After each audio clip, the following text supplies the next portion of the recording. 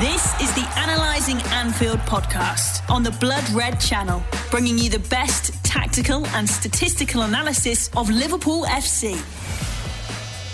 Hello everybody and welcome to this week's episode of Analysing Anfield, your tactics and analytics podcast, courtesy of the Blood Red channel. I am joined by the usual co-host, David Hughes. How you doing, mate? I'm very well, thank you, Josh. Was that too positive? Well, I'm not, so yeah. Do you know what I mean? I'm a little bit down, aren't I? Yeah, of course. I assume this is a relatively, eagerly awaited podcast, I'm assuming, because... Unless people have decided to give the football a miss for a few days until Liverpool start winning again, but hopefully not. Hopefully we've got loyal listeners and watchers. Yeah, that'll be understandable, to be fair, but Liverpool, surprisingly, alternative to what we're used to dealing with on this show, I've lost 2 matches in the space of a week. And we have to talk about those. We have to get to the bottom of maybe what's going on. I'm not going to look ahead to Bournemouth. And we've also, in the same episode, got to look ahead to Atletico Madrid, because we face them next Wednesday. And we will be recording next Thursday, I think. So, a lot to tackle. So let's get started, and we'll go with the... Buckle up. We'll go with the most hurtful one of all, I think. The Watford game. What do you think? Yeah. Were you really disappointed to lose the unbeaten? Yeah, I was gutted. Yeah, I'll be honest. Were you hoping for the Invincibles? Yeah. I was gutted. I've seen a lot of people say we're going to win the league. We'll win the league by 22 points or whatever it is. But I really wanted that Invincibles tag. I'll be honest. Because it just kind of solidifies you as one of the all-time greats, doesn't it? I'm not an Arsenal fan, and I can tell you right now, the year that they went unbeaten, couldn't tell you who won the FA Cup that year or the year before or whatever. So that was a big thing, I thought. But so it's a shame. But having said that, I do think that since the international break, since the winter break, I think we've kind of been hinting towards something's going on here. We've said the whole game 2 halves a few times, haven't we? And that's been because, particularly in the first half of matches, Liverpool haven't really turned up, lacking fluidity and things like that. Very disjointed. Yeah, and this was the same, but this time it was maybe 1 match too far, sort of thing. Yeah. It felt like on the day there was an accumulation of bad performances, I thought. Normally the whole squad was terrible. Yeah, if you can have 1 or 2 off days, because there's that many superstars in the Liverpool side, someone normally drags you out of the mess or comes up with a goal when you need it, or a big block at the other end, and it just felt like nobody particularly played well. All had a bad day, and it resulted in certainly one of the worst. Bearing in mind, obviously, I've always kind of watched Liverpool to an extent, I guess, but mainly like Sky games and stuff. It's only been within this role I've started really watching them every week, and that's probably the worst I've seen Liverpool play, I'd say. Yeah, as a collective. I mean, I must say, I think we've lost maybe once or twice or something like that since we've recorded Analysing Anfield since the start. This has been going on for a year and 2 weeks or something like that, I think, which is testament to Liverpool's level. Yeah. But I think this is the first proper deserved loss that we've suffered. This was a fully deserved defeat. Like, each week on this show we go through like performances as opposed to just the result.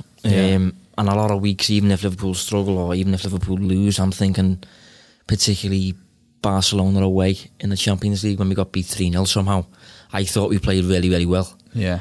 This was a match where we just absolutely deserved to lose. But out of interest, would you prefer that? If everyone's going to come to an end, would you prefer a narrow loss or a proper, defeat? I actually think it's. I'd probably prefer to narrowly get beat, because I know it's quite frustrating, but it indicates that your performance levels are there, and when the dust has settled, you can say, we still performed well. It just wasn't our day.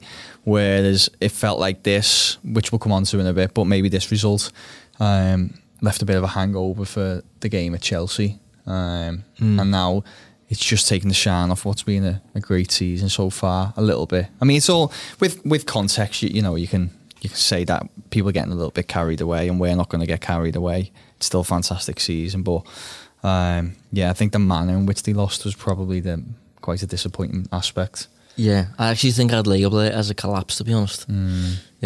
Just to capture why Liverpool deserved to lose. Obviously, we lost 3-0 on the day. The expected goals, 2.1 for Watford and 0.3 for Liverpool. 0.3 is obviously terrible. And that's obviously basically a 2-0 loss, according to the expected goals. 71% of the ball Liverpool had. Now, we usually mention possession in reference to dominance because we usually say it alongside how many shots we had with that possession.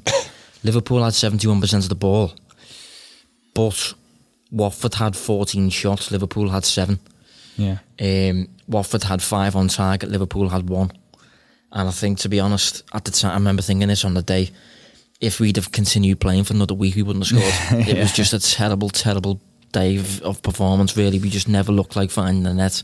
And we looked a bit messy whenever they threatened to break on us. Yeah, and look, any data you use has got to be used with context, hasn't it? And normally high possession does equal things like territorial dominance and obviously leading to plenty of shots. But in this case, you could argue Watford most likely tactically set up to allow Liverpool to have plenty of the ball. And did a good job of just not letting them do much with it in the final third. So you could argue that a lot of that possession was probably as a result of Watford's tactics. Yeah.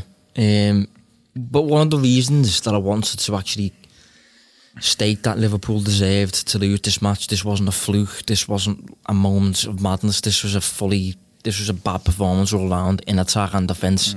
The reason I want to say that is because I think a lot of people will have been inclined to look at the coincidence that Lovren had been included and painted the whole defeat on him. We will get to Lovren. He was terrible. I'm not denying that. But this was a full team loss for me. This was just, the attack did not work. The midfield didn't dominate the pitch as much as it usually does, which probably coincides with Watford can actually match us physically in the centre of the park, which many teams can't. Yeah, and in defence, we was all over the place. So this was a proper loss and one that we haven't really had to address before on this show. So the game of two halves. Have you seen the expected goals timeline? I have, yeah. It's virtually, there's not much in it up until half time. Yeah, which is what we've seen. And that spikes massively, doesn't it, for Watford? Yeah, spikes. Yeah. Remember, we were kind of applauding Liverpool for we decided that they were choosing to play in that manner, where they'd have lulls within games, or they'd put it in one half and kind of relax in the other. Do you think they're now actually struggling to string together a full 90-minute performance? No, I don't think it's that. I think it's, and I've tweeted this a few times since, I think I'm going to write a piece on it today. We're not taking the lead, and that sounds so simple. No, yeah. But we aren't taking the lead, and it is an entirely different game when you take the lead in a match. Yeah. If you're chasing a goal and the opposing team doesn't need one, it's just a different game completely. And I actually looked at the numbers on this before. Let's have a little look. So Liverpool have spent 1,312 minutes in the Premier League this season with a lead, compared to 1,043 minutes with the scores level, and just 208 minutes losing. And I think, you've mentioned a few times, haven't you, how Liverpool could play in a low block if they wanted to. Yeah. I think we can cover our defence better, basically, when we don't really need that goal. We can play on the transition a little bit more, which is what we used to do in Klopp's early years. We was a transition team. And you can do that less when you need to score and the opposing team don't. Yeah. You become more of a possession-based team, more of a Guardiola type side. And although Liverpool have grown in the years in terms of being capable of still finding the net with those scenarios, it's still probably the thing we're least comfortable with doing, if you know what I mean. Yeah. And it will always depend on the players we have on the pitch as well. Lovren didn't particularly help in possession. Naby Keita didn't play. I mean, I'm supposed to make an excuses there because we still had the front three. We still had Trent, Robertson, and Dijk. But yeah, it's sometimes these games are really hard, aren't they? To just dissect what happened and try and quantify it all. It's difficult. I will say that Liverpool have now faced what essentially forms a back six 3 times really since the winter break. Simeone obviously used the 4-4-2, but whenever Trent and Robertson started to advance into like the final third and things like that, Simeone's wide midfield players would tuck back in, and it'd become a back six that followed the runners. Moyes, that's the same back six, and Watford similar in terms of when Liverpool get close to your goal, you've got a defensive line that covers the entire width of the pitch with no real channels opening up or anything like that. Our crossing game's been a lot less effective lately. I was just about to say, see that a lot of sides have done maybe not always the back six, but they've certainly been as deep as that. And I've always really applauded Liverpool's ability to probe, you know, just maintain patience within the final third, and eventually they wear sides down, and that's what they've just seemed to lack a little bit. It does, the crossing hasn't been great, and it's been a little bit forced sometimes, and when you're forcing it, it's so easy to kill momentum by putting the ball out for the goal kick and suddenly you have to restart all over again. And it's definitely something that's just lacking these last few weeks. Yeah, I mean, there was one change. I think there was one, might have been two actually, but there was two. Ox came in for Keita, and Dejan Lovren came in for Joe Gomez, who apparently had a tight hamstring. What are your thoughts on Lovren? Generally, without the performance. Yeah, genuinely, he's not reliable for me at all. It's with him, it's a constant cycle of write off, recover, relapse, repeat. It's just the same thing all the time. He's too chaotic, and I think it impacts the players around him. He just doesn't slot into the Liverpool side as well as others, and I just don't think he's good enough for Liverpool. I think he'd still perform in maybe a top 8 sides, but he's not. I think I've got a few points to make on him. I think firstly, he's inclined to engage in battles that he might not win, and sometimes you just don't need to. It's just as simple as that. You don't need to get involved in these battles. Troy Deeney is a very clever player. Beneath the surface, he's really, really clever. And he knew that Lovren wanted to fight him. I think he said that after the match, actually. You don't need to win the ball on the first duel, do you, or the first exchange against an attacking play. It doesn't need to be won then. Sometimes it's just about patience and slowing them down and just making it difficult for them to bypass you. But I agree, he seems to always want to be like keen to recover as soon as possible or get in these battles, and it's just it looks a bit amateur at times, the defending. Yeah, I remember Carragher spoke about when he used to face, I think it was Drogba, Didier Drogba, and obviously because he was just such a powerful striker, when he was faced with an aerial duel with him, rather than actually jumping up with him and battling for that aerial duel, he'll instead stay on his feet, give Drogba a little nudge, and ensure that he's still kind of in control of the situation almost. But as I said, Lovren's inclined to engage in battles that he's got maybe a less than 50% chance of winning that battle, sort of thing, and he can be a bit easy to read from the perspective of Deeney. Deeney knows what he's going to do. He knows he's going to fight him. He knows he's going to get tight and all that stuff. I think generally he can perform to a good, fine level for Liverpool, and he's relatively suited to Liverpool's game in terms of being quite assertive and aggressive without the ball. But I do think that if you're going to bring him in, don't bring him in when, as we've said recently, we are not the machine that we were early in the campaign. I think he's brought Lovren in at a time when Liverpool are lacking fluidity and Liverpool are not the best. And considering, I can't remember when Lovren's last start was, but it was certainly before Christmas, I'm assuming. Yeah, you'd prefer to see Lovren in terms of fixtures. You'd rather see him this weekend against Bournemouth at Anfield, wouldn't you? Yeah, exactly. Somewhere like Watford against someone like Deeney, expecting them to. But then what I will say is, if it's an injury, Klopp's probably had no choice. But then that probably means they might need to bring in reinforcements in that position in the summer. I mean, a lot of people couldn't get their heads around Matip was left on the bench. He opted for Lovren over Matip. A lot of people couldn't understand that one. I think possibly that stems from Lovren being maybe up for a bit more of a fight than Matip is. I think Matip's but then a little bit different in that regard, but at the same time... That's the thing we're criticising, though. Yeah, exactly. Yeah, I know what you're saying. So I suppose there's two ways of looking at that. Yeah. But yeah, I think, as we've said lately, we haven't really been as good as we were before the break. And I think just, maybe this is a bit much, but I think maybe bringing Lovren in has been the straw that broke the camel's back almost. Yeah. The tipping point almost. Yeah, a little bit of a tipping point. But as I said, we need to reinforce the fact that like Liverpool have not been good anyway. And this was a team loss. This was a deserved team loss. But whether it would have been 3-0 or not without Lovren remains to be seen.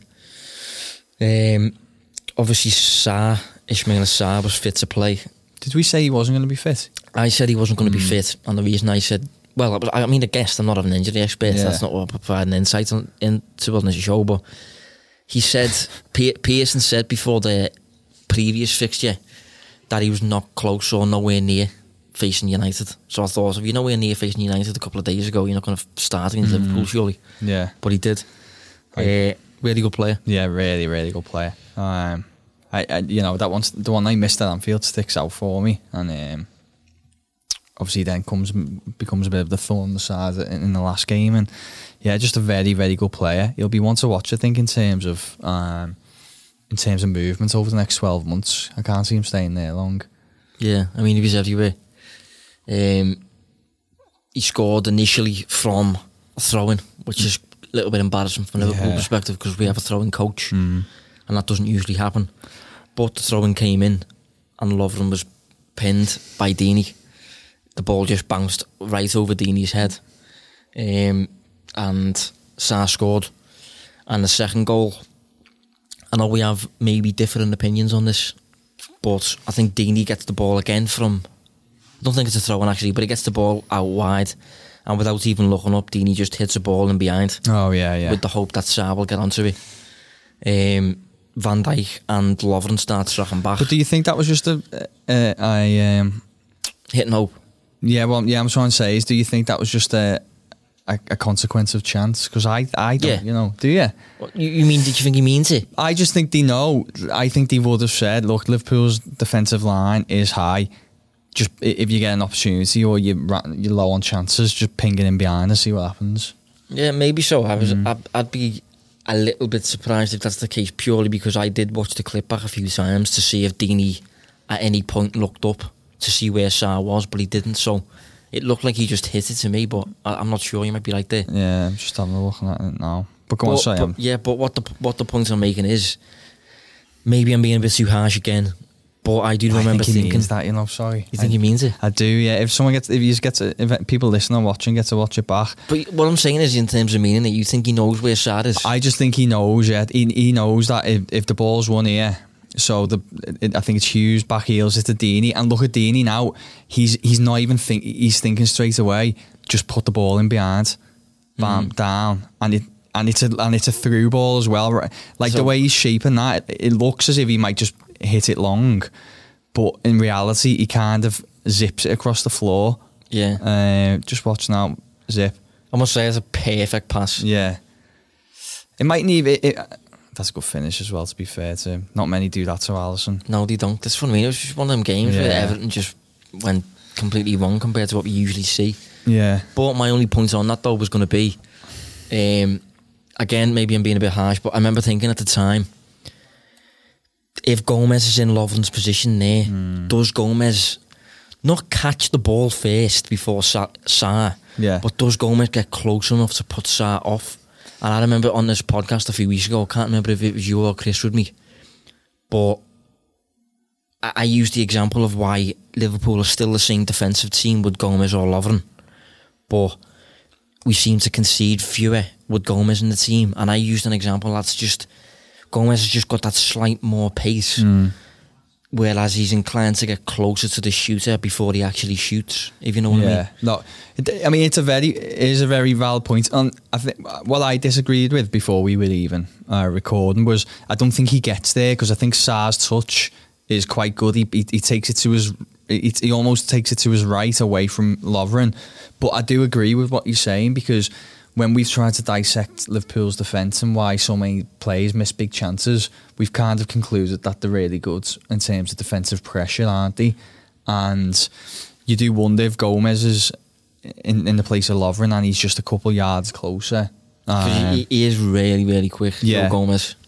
Yeah, no, I would agree. I think Gomez probably puts at least more pressure on the shooter, which in turn can, he ends up chipping over Alisson. If he's under more pressure, is he going to be that confident, or he's just going to try and get a shot off? Yeah. These little microseconds nanoseconds, do impact things.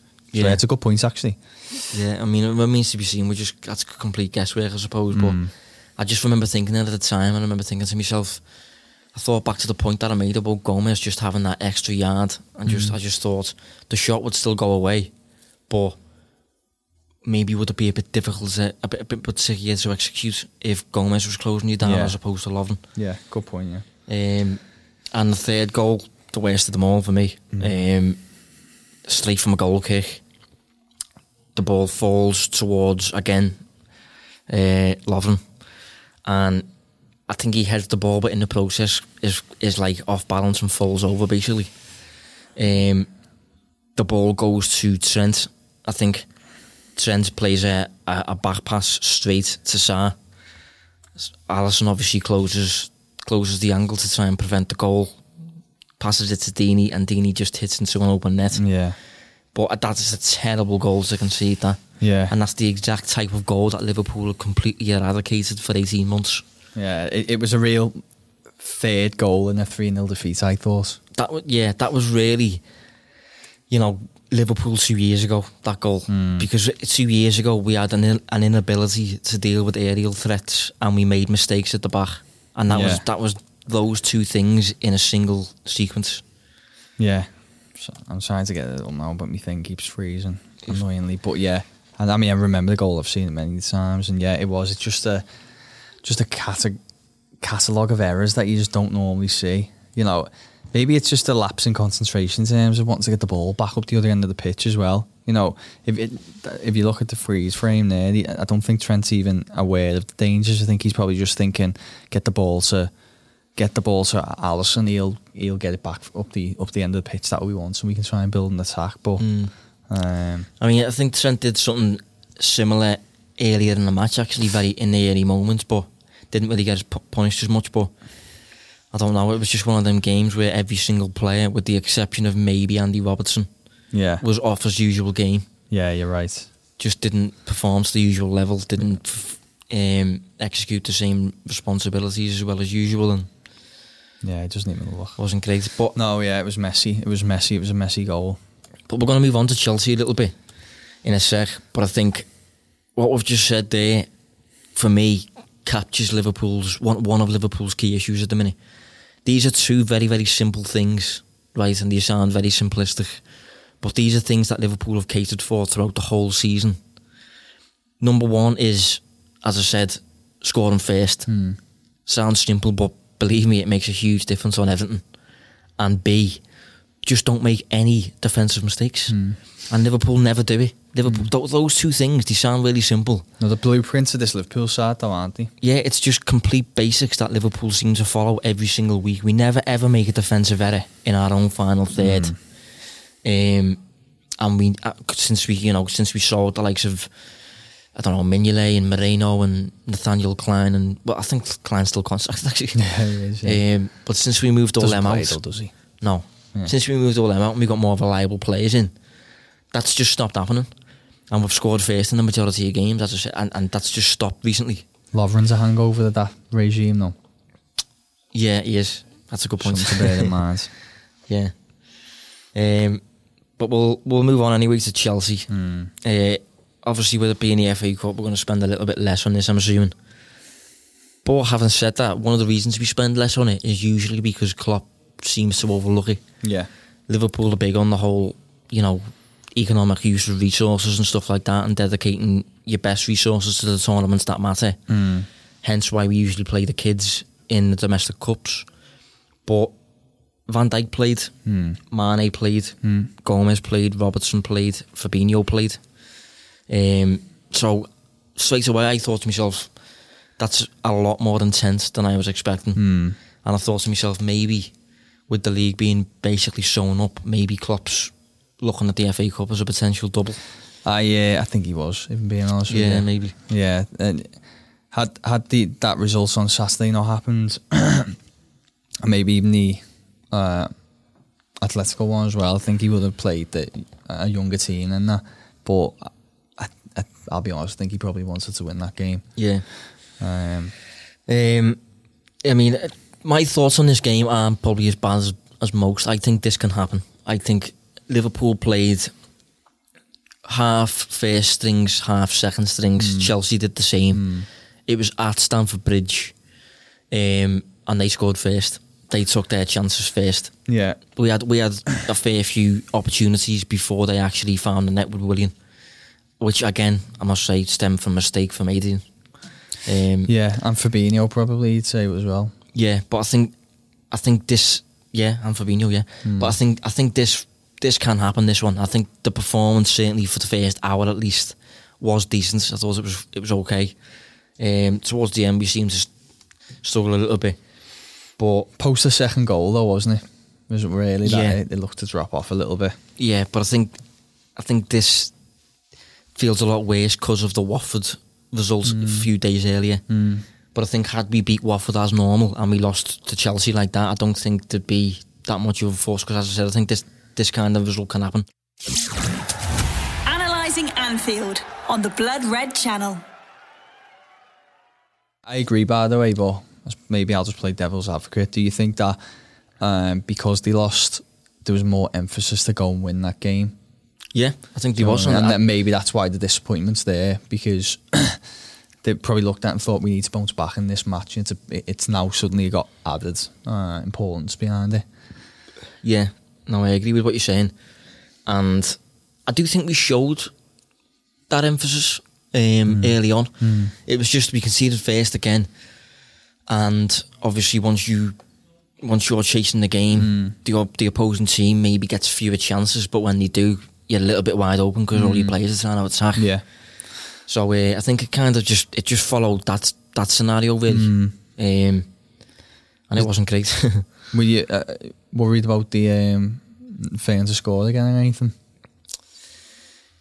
I'd be worried about failing to score if we didn't look like scoring, but I think in the first half in particular we really did look like scoring. Yeah, there was that melee, wasn't in the box that I think on another week probably one of them just hits the roof of the net. Yeah, Mane had a chance as well where he didn't end up shooting, he ended up turning back, but I remember thinking to myself there, just hit the target, just shoot. Yeah. But he ended up turning back for some reason. Excuse me. But we looked offensively a little bit better, at least for an hour. Yeah. But one thing I did pick up on that, I must say that he was awful. Yeah, I agree.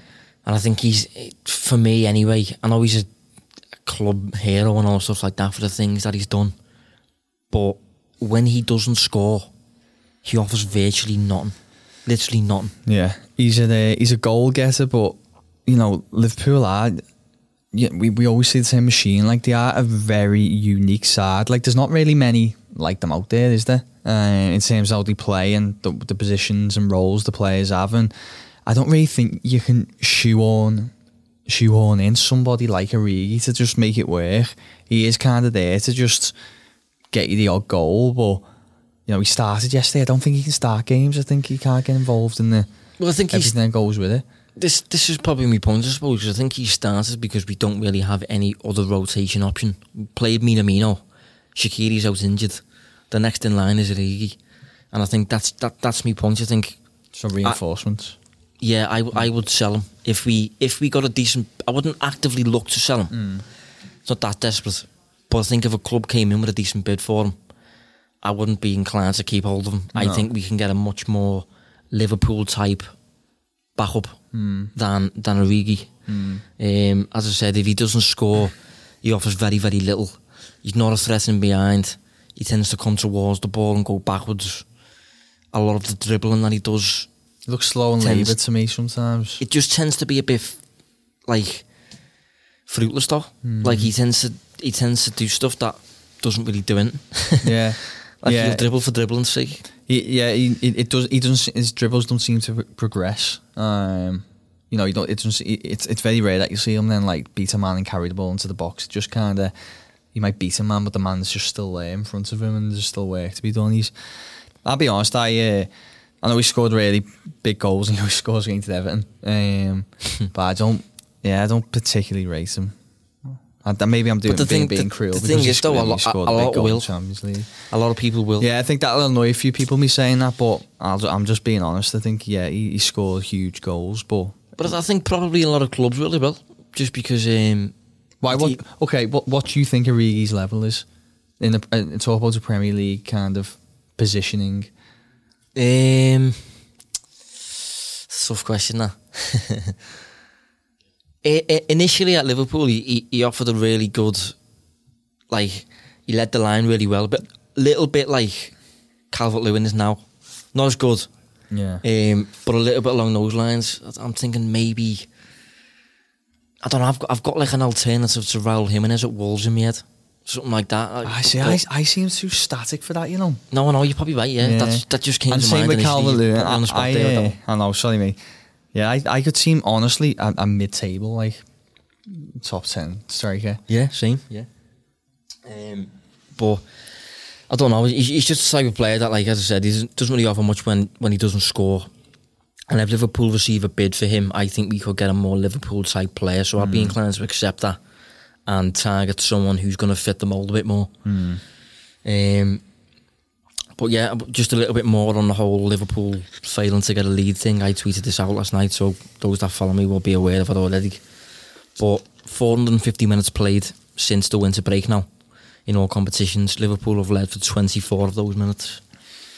It's not great. No, not by Liverpool standard, but not by any standards. Let's be honest. Yeah. So I think we'll leave the defeats there. Do you think? But for me, I don't know about yourself, don't know if you want to add in, but for me, the two key things to note is that we've stopped scoring first and we have started making mistakes, at least in those two games. And the attack, for whatever reason, is looking a lot less fluid. Yeah, I agree. I had a little look at the defence because that's something I think I'm going to write about today. In January, when Liverpool were putting together this, you know, formidable run of like clean sheets, basically from end of December to mid-February, it did feel like they were still quite reliant on opposition players missing big chances. It felt like they were still giving opponents big chances, and I think up to define a big chances, an XG of around 0.4 upwards. I'm a little bit more lax. I think anything 0.3 upwards is a big chance, in my opinion. And I think it's difficult to have a low expected goals against for every game, but if you're going to have a fairly high one or anything of note, you want it to really be an accumulation of bad shots as opposed to bestowing like an opponent a big chance. And I just had a look at some of Liverpool's big chances conceded across that run where they had clean sheets, and I've gone from the new year. So that was Sheffield United. So Sheffield United, 1 big chance. Tottenham, 1 big chance. United, 2 big chances. Wolves, 3 big chances. West Ham, 1 big chance, but none for, versus Southampton and Norwich. But they only conceded 1 goal in that run. Whereas over the past 4 games, they conceded still just 1 big chance against Atletico, but conceded from it. 1 big chance against West Ham, conceded 2 goals from it. They conceded 5 big chances against Watford, but that looks to be a little bit of an outlier, that game, let's be honest. You know, that's not going to happen every week. And then it was just 1 big chance against Chelsea and they conceded 2 goals. So I think what we're seeing is over the last few weeks, it's not necessarily that the defence is getting worse. It's just that they have been bestowing 1 or 2 big chances per game that you'd want to try and really cut out. And Klopp did talk about that after the United game, where he said they need to improve on concentration levels and stuff. So I don't think it's necessary, except for Watford, I don't think it's necessarily getting worse. It just seems that they were once reliant on opposition attackers missing these chances, but at the moment they're converting them. So expect it to maybe level out over the next few days, and might start seeing the next few games, and we might start seeing more of the clean sheets. But in short, the writing was on the wall a little bit that they might start conceding more frequently. Yeah, I think it was coming a little bit, wasn't it? But I think if you're going through a bad run of form, of all the teams you can possibly face, Eddie Howe's Bournemouth, right at Anfield, the team that in the last 5 meetings with Liverpool are losing by an aggregate score of 17-0. It's daft, isn't it? Oh, it's woeful. So if Liverpool are going to get back on track against any team, it's going to be Bournemouth. And if we don't, then it's times of worry. I don't think you could handpick a better fixture in the Premier League. And, absolutely ideal. I noticed, by the way, these have lost 8 of the previous 9 away league matches as well. Yeah, they seem to be a favourite for Mo Salah. Across those last 5 meetings, Salah has 7 goals. I think there was a hat-trick in there somewhere, away from home. Again, across those 5 matches, Liverpool average 18.4 shots compared to Bournemouth 7. And I just think they're an ideal opponent for Liverpool to face, because they try and play their own game, don't they? They try and build from the back, and I think they build specifically down the flanks, but I think Liverpool are just so aggressive, and we can teams that are usually easy to predict how they build from the back, we usually do really well against. I'm thinking Leicester. Yeah. Twice this season we've absolutely dominated Leicester. Yeah. And that's because you can, if their patterns are easy to pick up on, you can plan and press accordingly based on those, can't you?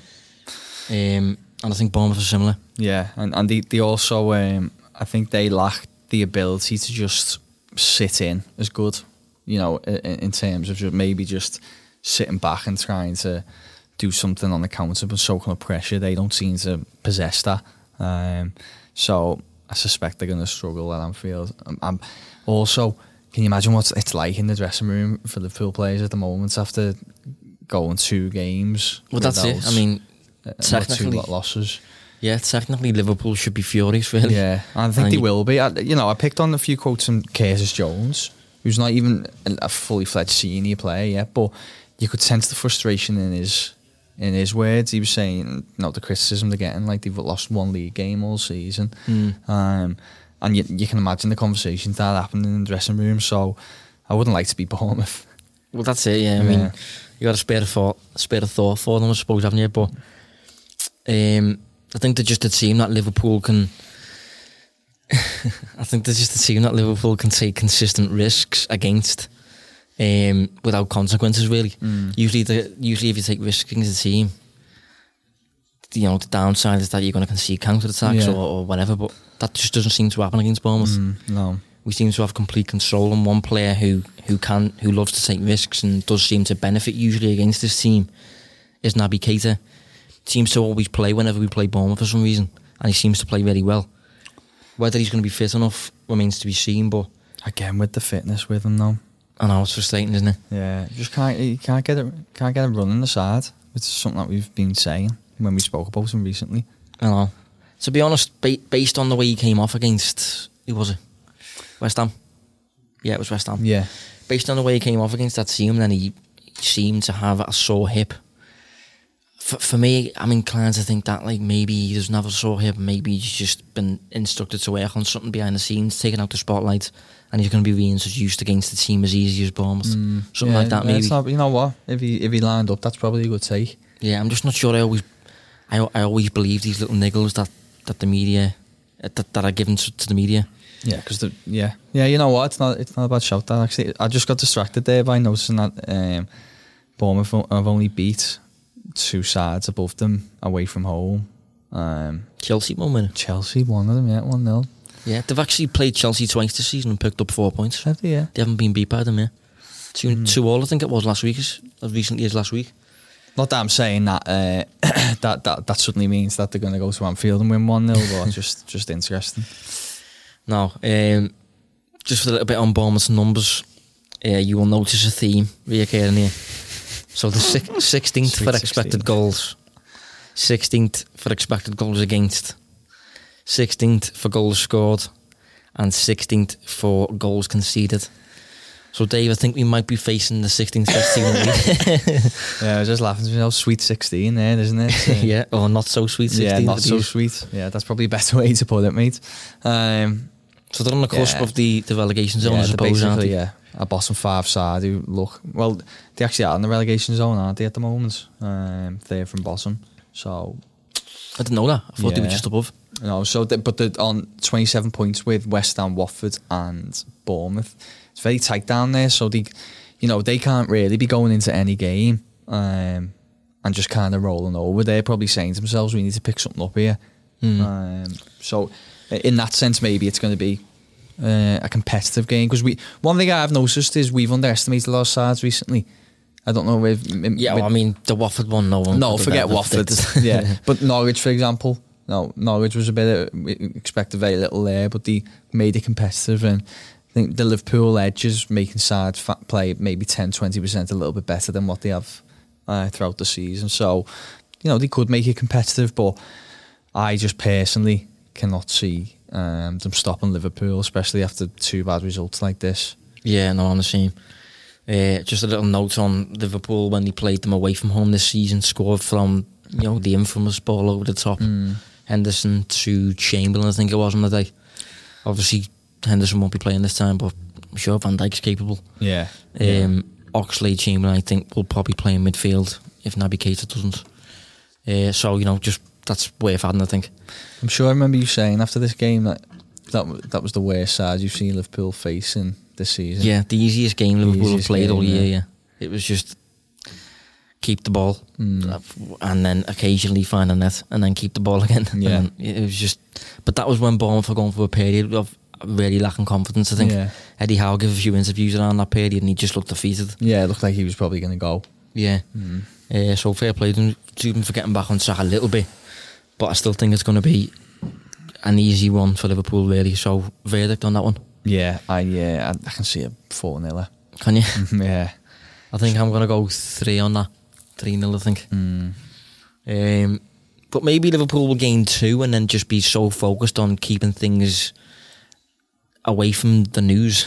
Yeah. That a 2-0 win is just so boring that no one will even report on it and just be standard back to winning. Yeah, maybe ways. Just go, don't try and, as you said, steal the headlines. Just go out there and do business as usual and get things back on track. Because they probably don't want too much fuss prior to the Atletico game anyway, do they? No. Well... That's a segue, innit? So, Atletico Madrid. Now, this feels like a difficult one to preview now because we don't know how Liverpool are going to perform against Bournemouth.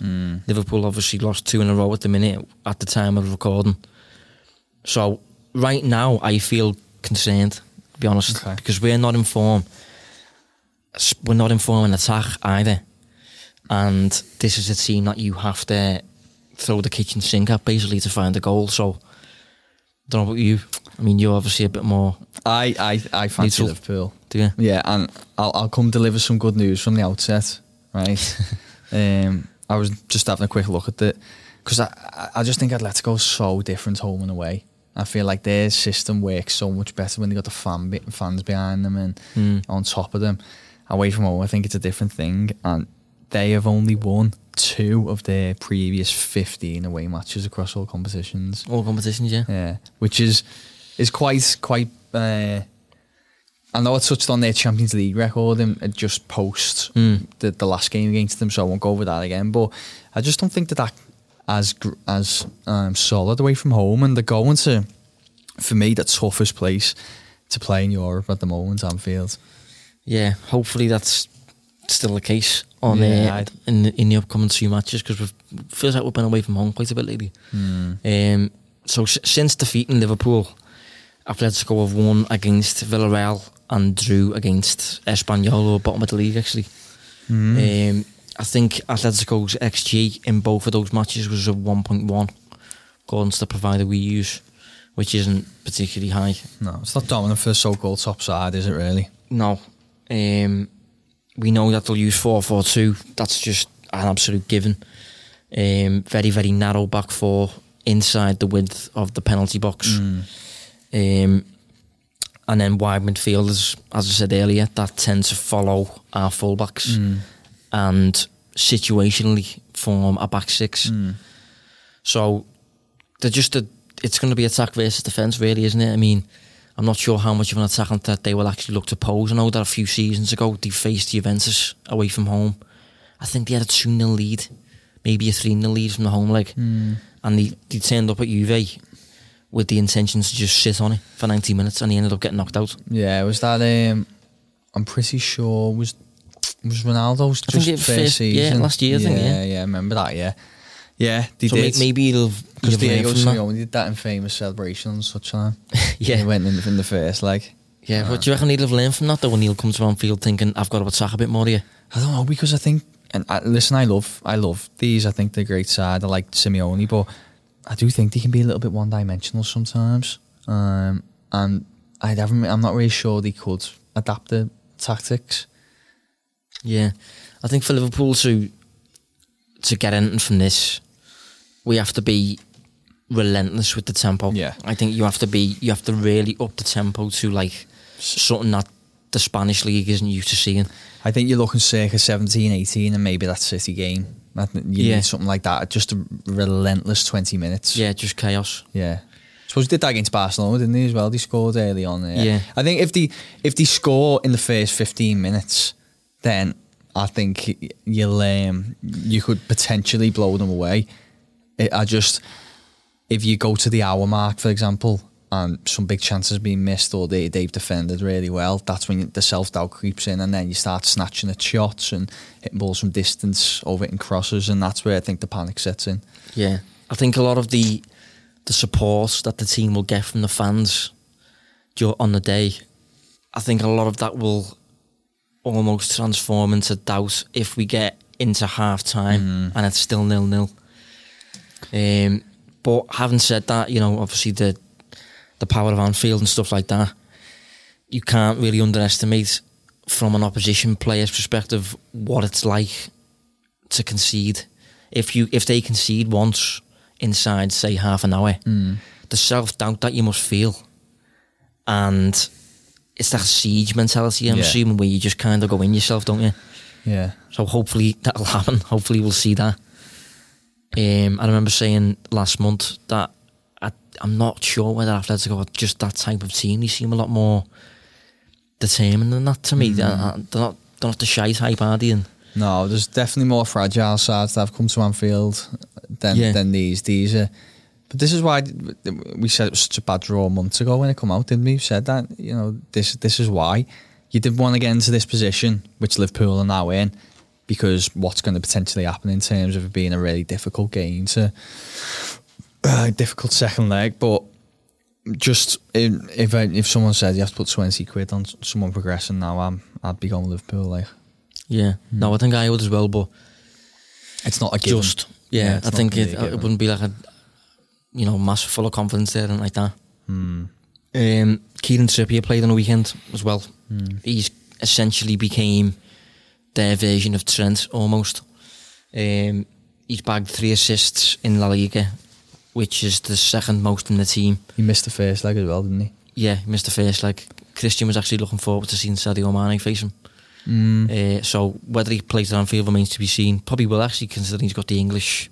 He knows he's been there before and all that stuff. But I said to you though, didn't I, earlier? What I found interesting was he's this is for right backs who've played 800 plus league minutes. He's got the best defensive dual success rate in the division in La Liga. Yeah, which is a bit strange. But so maybe Simeone's making him a better defender. But I'm still not sure about him dealing with lofted balls. I think he's not great in the air, and his positioning isn't always the best. Not the quickest either. No. I remember Man City doing quite well against Tottenham last year, Sterling versus him. And that's the type of thing where Mane thrives. So, it'll be interesting to see how much his game's developed over there, defensively at least. Yeah. One massive perk I think that Liverpool continually benefit from each year in the Champions League in Europe and things like that is that over 2 legs you obviously get to analyse how a team's played against you before then facing them again. Most teams, you'd assume, say for example Simeone, he's just won 1-0 against Liverpool. You'd be inclined to think that for the next match he's probably going to same as then. You know what I mean? He's not really going to change much, is he? Sticks to the winning formula. Yeah, and I think most teams are the same. But I think Liverpool's analysis is obviously really good. Peter Kravitz and people behind the scenes like that. And I think we're really good at identifying what went wrong, creating a new plan to tackle that. And it results in us maybe overcoming these second legs in really impressive fashion usually. So I don't think you can underestimate that, the fact that we're able to analyse the first leg before going into the second leg, which is going to be at Anfield. Yeah, no, I'd agree. Yeah, because Liverpool can be so fluid in terms of the tactics, they can adapt quite well, and I suspect they'll already have a plan to overcome what they faced in the first leg. So verdict? Drum roll? I agree, it might be tight, but I'm going to go for a 2-0. Okay. Or 2 or 3-0, I don't know. I'll go 2. 90 minutes? 90 minutes, yeah. I am going to go, bear in mind the current position of Liverpool, they've just lost twice. Yeah. We haven't played Bournemouth yet. But I am going to go 1-0 Liverpool. And I don't know what's going to happen beyond that. I can't predict extra time, penalties, any of that nonsense. Oh, so you're on a flip of a coin, are you, in terms of how it might seem? A little bit, yeah. I just maybe I'm giving them too much credit, but I just can't see this team collapsing. I can't see Madrid collapsing. They just don't come across that type to me. But as always, you can't underestimate the home ground at Liverpool, and we will see anyway. Hopefully, I'll be happy to admit that I get that one wrong if we end up coming out 5-0 winners. Yeah, definitely. Should we let everybody know to keep an eye out for some personal news tweets? Yeah, the Substack thing, you mean? I wasn't even talking about that. I was actually talking about the Liverpool under-23 job that we've been Oh, yes, right, yeah. Courtesy of Paddy Power and Betfair. Yeah. Both me, you and Chris, 275 to 1 to be the next Liverpool under-23 manager. Yeah, I mean, at least probably shows that we're doing something like that. Yeah. So yeah, you can... I'd be interested to see if anyone actually put a bet on us. Yeah, screenshot it if you do. It's on Paddy Power or Betfair. You can get odds of 275 to 1, but just don't be expecting to pay for your holiday from the profits. Yeah, we'll leave it at that. Next week, I guess we'll try and get Neil Critchley on. Yeah, you can give us some tips on how to deal with the pressures of under-23 football. Yeah, right. So thanks for joining us anyway, Dave. Hopefully Liverpool are in for a better week than we've just suffered. And tune in again next week. Cheers. Thanks. You've been listening to the Analysing Anfield podcast on the Blood Red channel.